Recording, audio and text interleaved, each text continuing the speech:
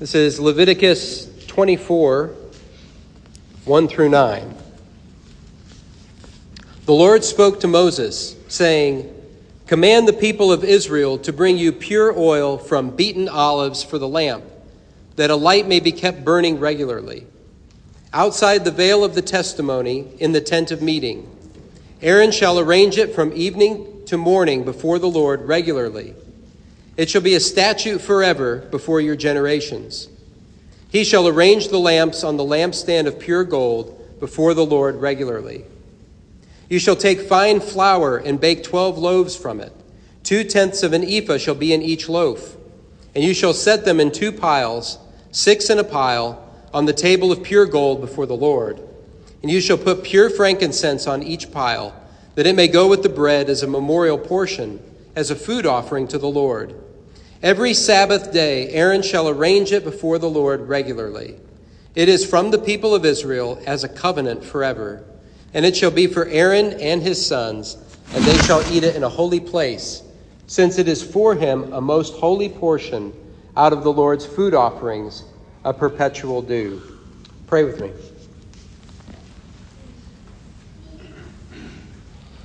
Father, we thank you for the time that we have had in Leviticus. We thank you for the new things that your Spirit is showing us, things that we have not paid attention to before in our previous readings of Leviticus. We pray that your Spirit would energize your word powerfully tonight and drum it into our hearts. In Jesus' name, amen. Okay. Previously on Leviticus, at the end of Exodus, God moved into Israel's neighborhood, and his glory filled the tabernacle so that even Moses could not enter. And the dwelling place of God was not yet a tent of meeting with God's people. So God gave Israel the offering system by which they could draw near to him. And Aaron and his sons were ordained as priests, and at the end of their time of ordination, they gave offerings, and the glory of the Lord appeared again and consumed the offerings on the altar with fire, and the people shouted with joy. But Nadab and Abihu disregarded God's instructions, and God consumed them with fire as well. And very likely that same day, God gave Moses and Aaron the ritual for the Day of Atonement, the one day out of the year that Aaron could go into the most holy place to make atonement for the sins and the uncleannesses of Israel that was polluting the temple. And we didn't talk about this last week, but I think there's good reason to believe that Aaron carried out everything for the Day of Atonement on the same day that God gave the instructions for it. And the reason is that Nadab and Abihu's corpses defiled the tabernacle, defiled the sanctuary. And what it turns out when you read Leviticus, that nothing is more unclean than a corpse. Nothing is more unclean than a dead body. And you become unclean if you touch a dead body. And the priests were not allowed to touch a dead body unless it was a very close relative, if it was a mother or a father or a sibling. But the high priest couldn't touch a corpse under any circumstances, not even his own parents. And so the tabernacle had to be cleansed right away. So that's what's happened so far in Leviticus. We were through the first 16 chapters last week. And this week I want to get a little bit deeper into some of last week's text and then touch on a few things toward the end of the book of Leviticus. So as I mentioned last week, after Nadab and Abihu die in chapter 10, God speaks directly to Aaron for the only time in the whole book of Leviticus. 37 times it says, "And God spoke." Only once it says that God spoke to Aaron directly. And God says this, "You are to distinguish between the holy and the common, between the unclean and the clean, and you are to teach the people of Israel all the statutes that the Lord has spoken to them by Moses." And what I want to do this week that I couldn't get into last week is I want to clarify what these terms actually mean. So let's start with holy.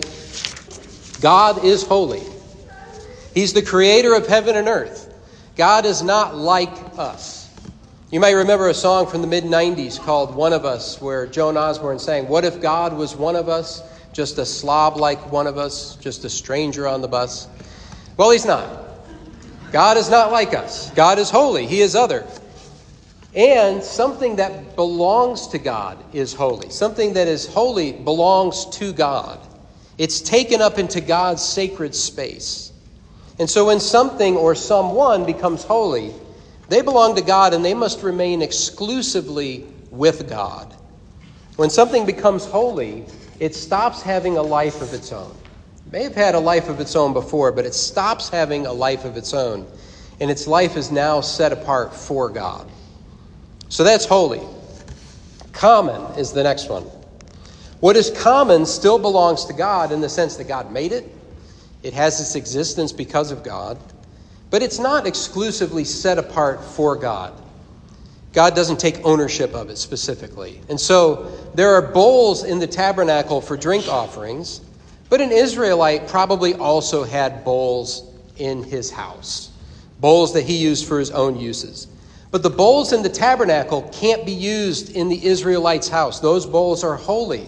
They're set apart. They can't just be used for regular use in an Israelite's house. And likewise, an Israelite's bowls can't be used in the tabernacle, because the bowls in the tabernacle are holy and the Israelites' bowls are common. Now, anything that's common breaks down into two categories, clean and unclean. So first, clean. Something that is clean can be in God's presence. If something is clean, it can appear before God and be in his presence. And because God made a covenant with his people, he declared them clean when he made that covenant with them. They can assemble in his presence because he has made them clean. Now, what's more is that something that's clean can become holy if God chooses to set it apart. So the bowl that's in the Israelites' house, if God chooses to set it apart, it can become holy because it's clean. If it doesn't have leprosy on it, or if the corpse of a dead animal hasn't touched it, and it's not unclean, and it's clean, then it can be used, it can be set apart for God's use. And in Leviticus 8 and 9, we read about how God takes Aaron and his sons, who are common people, and makes them holy as his priests. He sets them apart. So clean things can become holy. And God takes Israel from unclean to clean, and then purposes to make all of Israel holy. That's God's intention, is to make Israel holy, not just clean, but to make Israel holy, a light to the unclean nations who will see the light and come to be cleansed and to be made holy themselves. And so God says to Israel in Exodus 19, "You shall be to me a kingdom of priests and a holy nation." And so when someone or something is sanctified in Leviticus, and the word sanctified just means to make holy, it comes from the cleansing of blood, and their status changes from clean to holy. Does that make sense? And then finally, unclean. Something that is unclean cannot be in God's presence. It cannot. Someone who is unclean can't draw near to God. That's why they have to be outside the camp, and they can't come into the assembly. They need to stay away from God. They need to stay away from God's holiness. And this is why God says in Leviticus 7 that somebody who is unclean, who touches an unclean thing, and then takes from the communion offering, they have to be cut off from their people, because they're unclean and they have partaken of holy food, and they need to be cut off from the people. So the unclean and the holy must never mix together. And unfortunately, something that is holy can be defiled, and it can become common, and it can even be made unclean. And so God calls Israel to be a holy nation, but later God has to spew Israel out of the land because of its persistent sin and its uncleanness. And so I have two applications tonight, and the first one that I want to make is this. We aren't just called to be clean, we are called to be holy. We aren't just called to be clean, we are called to be holy. And there's a clear difference between being clean and being holy, and it's relevant to our lives. We might think that we're holy because we refrain from certain sins. You might have a list in your mind of what the baddies are, the real biggies. Well, I don't do that, and so I'm holy. But as I mentioned a couple of weeks ago, it's real possible to refrain from sin and still keep God at an arm's length and to not be set apart for God. Holiness is a matter of belonging to God. You are not your own. I am not my own. We are not our own. Refraining from sin is good. It means that we're clean. But are we holy? We're not just meant to be clean, we're meant to be holy. And you might have come to Jesus in your life because you were grieved about your sin and you were repentant over your sin. And you might have come to Jesus because your life wasn't working well and you wanted to learn from Jesus how to really live. Or you might have come to Jesus because it's what your family did and it's just all that you know. However it happened, when you put your trust in Jesus for the forgiveness of your sins and you were cleansed through the waters of baptism, you became holy. God set you apart as holy.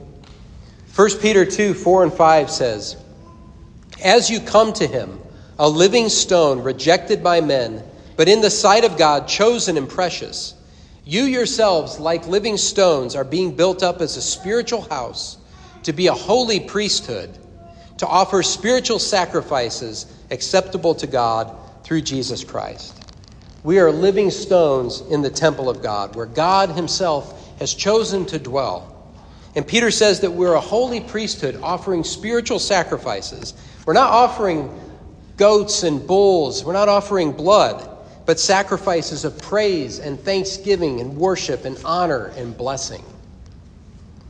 And the point is that we're a part of God's house and we're a holy priesthood. We have been set apart. We are not our own. God wants to make us holy, and that means being cleansed from sin and yielding ourselves as an ascension offering through death to self. Does that make sense? Is that good? And death to self is putting what God wants and what God wills ahead of what we want and what we will. What you want and what you will may be good and it may be legitimate. But if God wants and wills something else, it means putting what you want and will to the side. It means dying to that. And you do it even though it feels like death, because it's what God wants.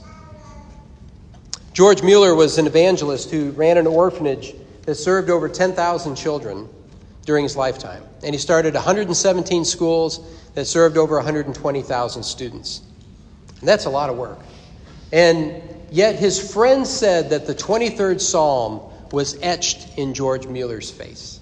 The Lord was his shepherd every single day. The 23rd Psalm was etched in his face. So how does that happen? How does somebody who is so prolific in their works have the 23rd Psalm etched on their face? Well, George Mueller himself says, "There was a day when I died to George Mueller. His opinions, preferences, tastes, and will died to the world, its approval or censure, died to the approval or blame even of my brethren and friends. And since then, I have studied only to show myself approved unto God." George Mueller's greatest desire was to walk with God, and that meant that George Mueller had to die to everything except to God. We are very unhappy when we want to have something, and yet we also don't want to outright defy God. We want to have something, God hasn't in his wisdom given it to us, and yet we don't want to outright defy God and grasp after it ourselves. We're very unhappy when we're split between those two things. Think of a time or situation in your life when you really wanted something, and you knew that God in his wisdom hadn't given it to you. And as long as you live between those two desires, I bet you are quite miserable, because that does make us miserable. And the only way out is to die to self.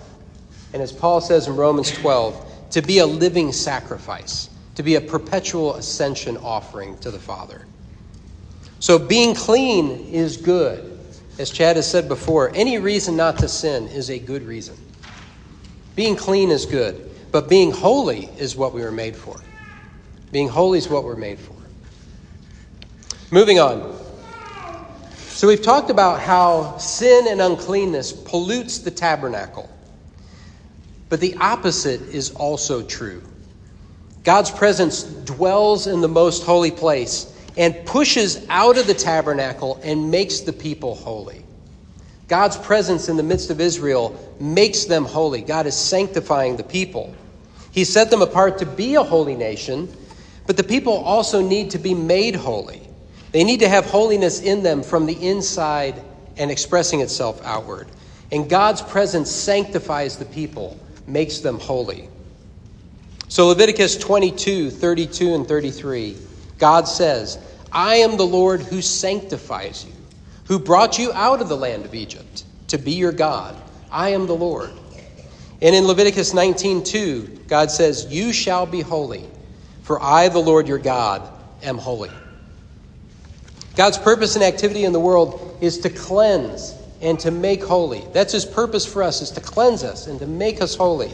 While the purpose of Satan in the world is to pollute and to desecrate and to tear down and to destroy. God's ways are the path of life, while the ways of Satan lead to death, which should remind us of John 10:10. The thief comes only to steal and kill and destroy. I came that they may have life and have it abundantly.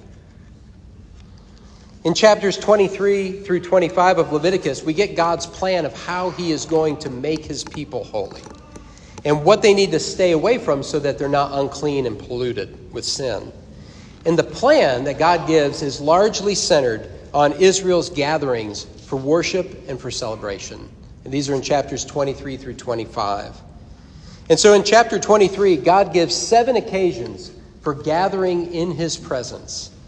And as I think about the times and seasons that God set for Israel, I was reminded earlier looking at the banners that Anchor has up. These are new banners because on Sunday is Pentecost.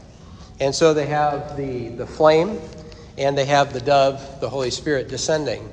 So Sunday is Pentecost, and there are times in which Israel gathers in the presence of God, and it all starts with the Sabbath. And in Exodus 31:13, God says, above all, you shall keep my Sabbaths, for this is a sign between me and you throughout your generations, that you may know that I, the Lord, sanctify you. I, the Lord, make you holy, Sabbath by Sabbath.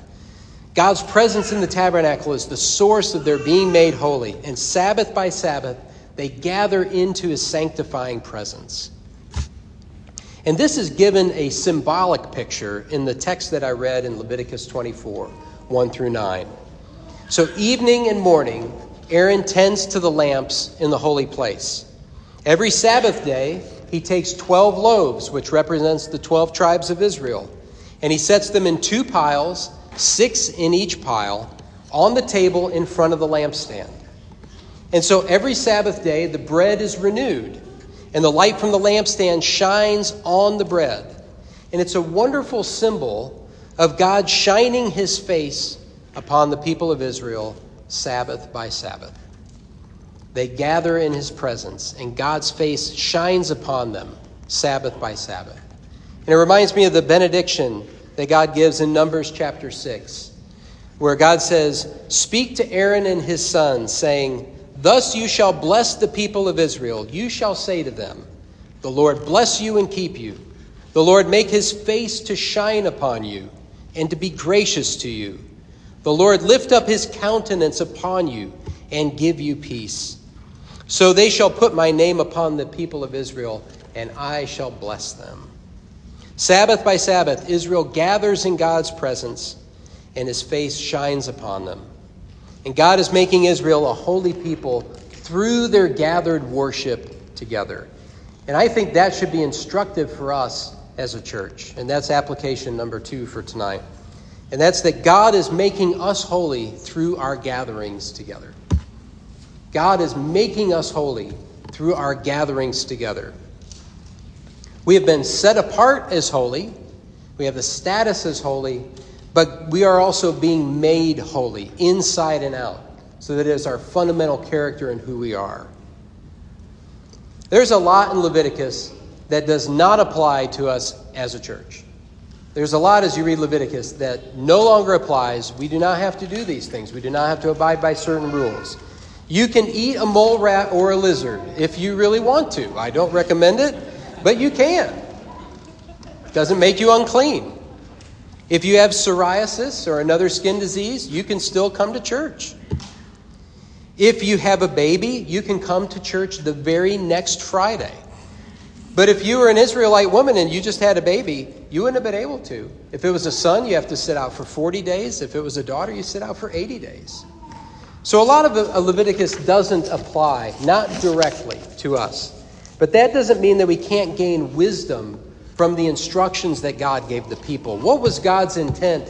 What was God trying to instill in the people when he gave these instructions? And what wisdom can we get from it? Because there's much wisdom to be had. And in particular, I want us to think about our gatherings together. As I mentioned earlier tonight, the purification offerings come first because sin has to be dealt with first. We don't always have a time of confession up front, but we do set aside time at the beginning to prepare ourselves to meet with the holy God. The animal was cut into pieces, and we are cut up by the word of God, as it says in Hebrews 4. The word of God is sharper than any double-edged sword. We're cut up by it through the public reading of Scripture and through the word that's preached. And as the animal was turned to smoke through fire, we have the Spirit of God burning within us so that we ascend through song and enthrone God on our praises. And as the Israelites enjoyed a meal through the communion offering or the peace offering, we gather at the Lord's table together to dine with him and with each other. And through it all, we're being made holy. And we push that out to the world. We take that holiness, that set-apartness, that belonging to God, our life not our own, and we take that out into the world. And so what do we have? We have an assembly of the people. We have the word of the covenant that's shared. We have a meal, and we're sent forth to live the covenant. It's the same four things that Dr. Peters talked about with us last summer about biblical worship and what biblical worship is. And so a lot's changed since the time of Leviticus and the instructions that God gave his people. But he is making us holy in the same way that he was making the Israelites holy, to be set apart and to push that out and to be a light to the world. Isn't that good? Our gatherings are vitally important. I won't be here next Friday. I'm going to be visiting my parents in Florida. And it's a good thing, and I'm glad to visit them. So I'll be out of town. And I can still hear Chad's sermon through the podcast, and I'm grateful for that. But I won't be able to sing with you. I won't be able to come to the table with you, and I won't be able to fellowship with you. And so I will miss something that can't be replaced because I won't be here next week.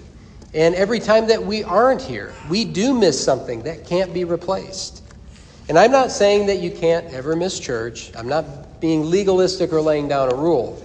But we should think to ourselves, what will I miss by not being here? What will I miss if I don't gather with the body?